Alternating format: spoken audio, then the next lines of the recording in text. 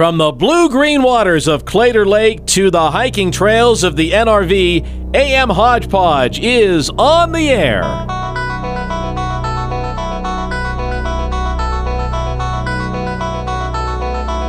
Here are your hosts, Keith Weltons and Mark Tapp.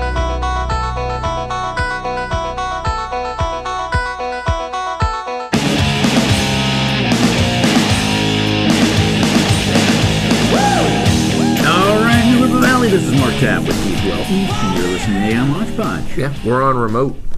Yeah, this is kind of a blast from the past. Yeah. Matter of fact, we did a lot of remote recording in Giles County during COVID. Yeah, I was about to say, this seems so COVID. Yeah. It was so much seems so 2020. And I kid you not, so much so that when we were leaving the office this morning, I noticed, probably for the first time in a year and a half, the cabinet that we bought to store our COVID materials. Yeah. At the front, right, with the hand sanitizer and masks. You remember the temperature taker? Yeah.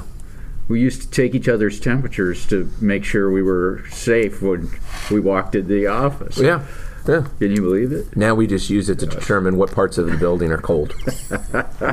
Yeah. I can't believe that we did all that. I know. Well, good morning, everybody. This is Keith Weltons, and that is Mark Tapp. And as he said, we are on location. We're going to go ahead and bring in our guests in our second segment. We're going to go ahead and play a game. We normally play our ball over beer in our first segment, but we're going to play a game. Yeah, we don't have the soundboard, so we don't have all the backup stuff. Yeah, but we're going to play a game which I think is actually going to be fun. And we'll team so that you'll get some help. Yeah.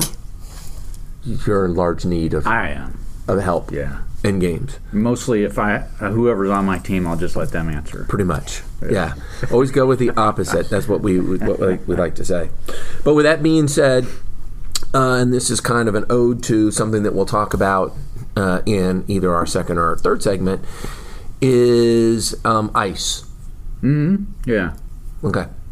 So did you know that this is the 30th anniversary of Ice House? No. Yeah, the Ice House beer. Yeah. I can't believe they made it that long. Yeah, I know. I know. That's crazy, isn't it? Yeah. So December of 1992 was the first. It was a year after I started drinking. Yeah, good one. Good one. Well, so for about 5 years, Miller had actually been importing Molson ice. So Ice House was the first domestic iced brewed beer. Yeah. Do you know what the process is? I don't think I do. I'm gonna speculate. Okay. So I believe that it's fermented at really low temperatures. No. Okay. Then is it filtered at very low temperatures? No. Okay. Then no, I don't know. Yeah, basically. Is there ice involved? Yes, actually it is. Yeah, so what they do is they will take the beer below freezing.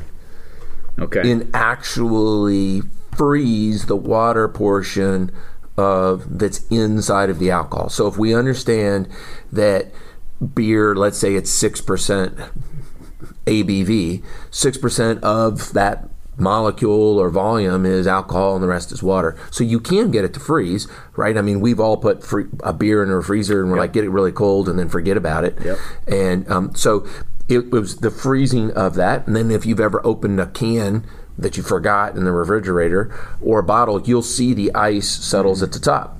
And so all they did was drop that temperature and then be able to create the ice on top, which they then would just remove. So they skim the ice off. Skim the ice off, and they used that ice in the beer.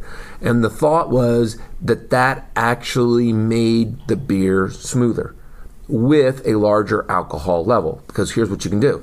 You can scoop off that water, right? Yeah. And if you have a 5% alcohol beer, but you can remove 10% of the water, you can take the ABV of what's left, and now you have per volume maybe 5.5 or 6. So that was the reason why you could get an odd number as opposed to 5% or 4.5. You can get higher. So then maybe I missed this, but is that ice that they've skimmed off then recycled in the next batch of beer? Yeah, exactly right. So they're looking to just create as I said, they say it created a smoother beer without having to filter it.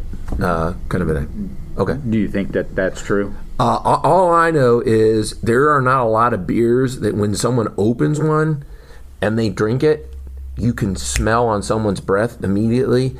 And Ice House is one of those beers. Is that right? Ooh-wee.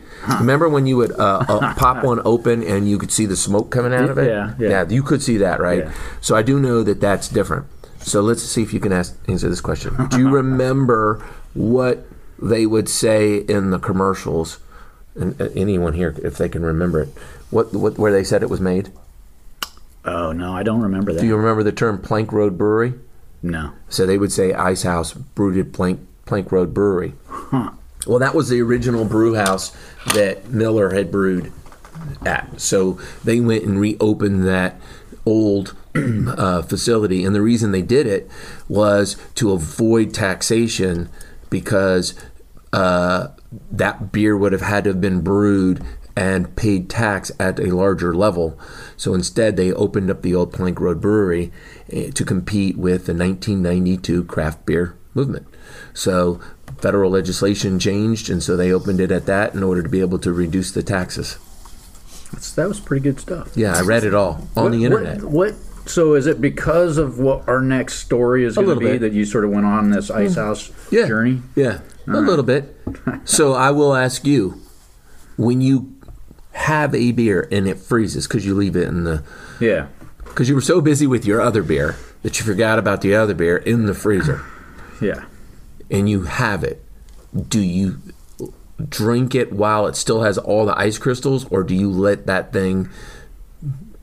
I would let the ice melt. Melt? Come back into the beer, yeah. Do you think it tastes different? No. Yeah, I always think it tastes different. Really? I don't think it tastes carbonated as much. Oh, that's probably true. Yeah. Yeah. You probably the freezing process probably squeezes the carbon out of that. Yeah, it probably changes everything. Yeah, that's probably true. Yeah, so that was my beer news. That's a good story, Keith. You're welcome. It makes sense for you guys, right?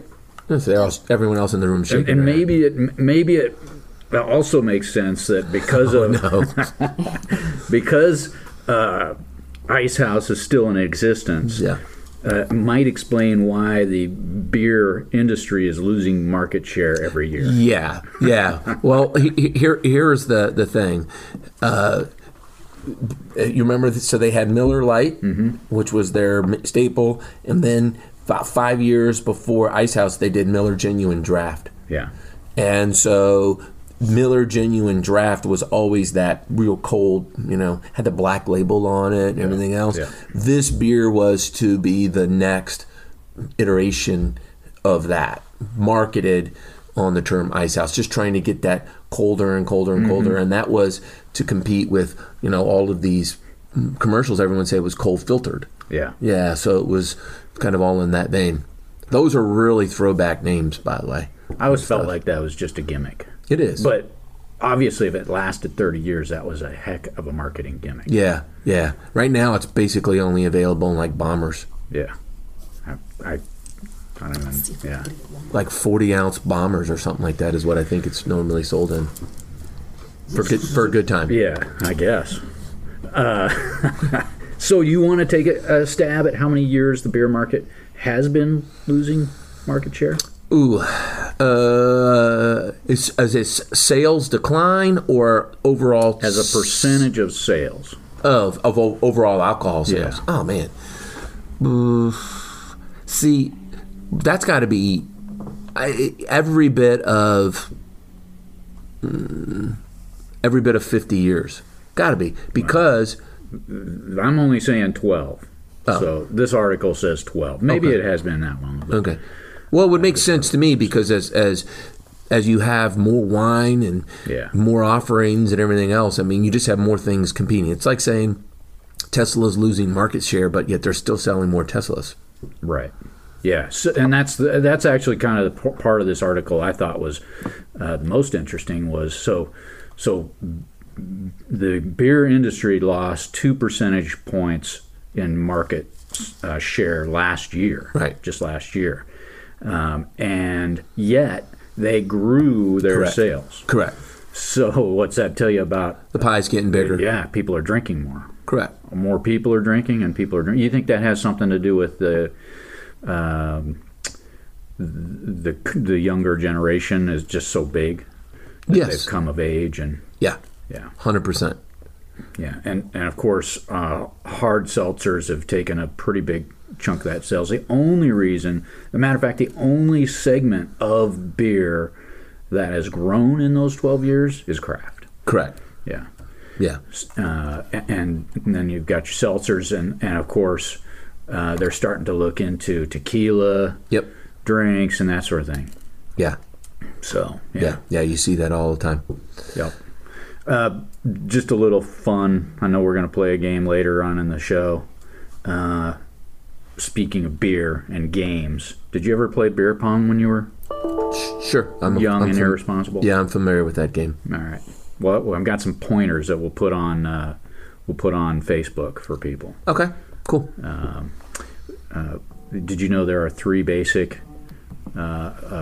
ways to throw your pong ball? No, I'm not that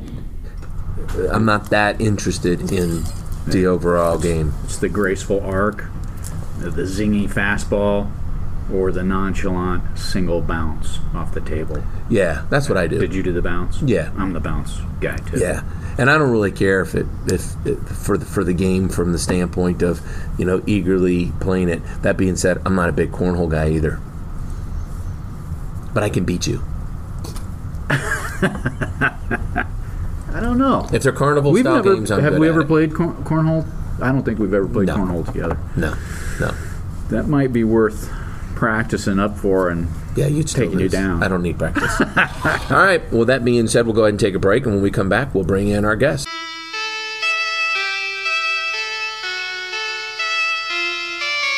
Picture yourself in a boat on a river with tangerine trees and marmalade skies.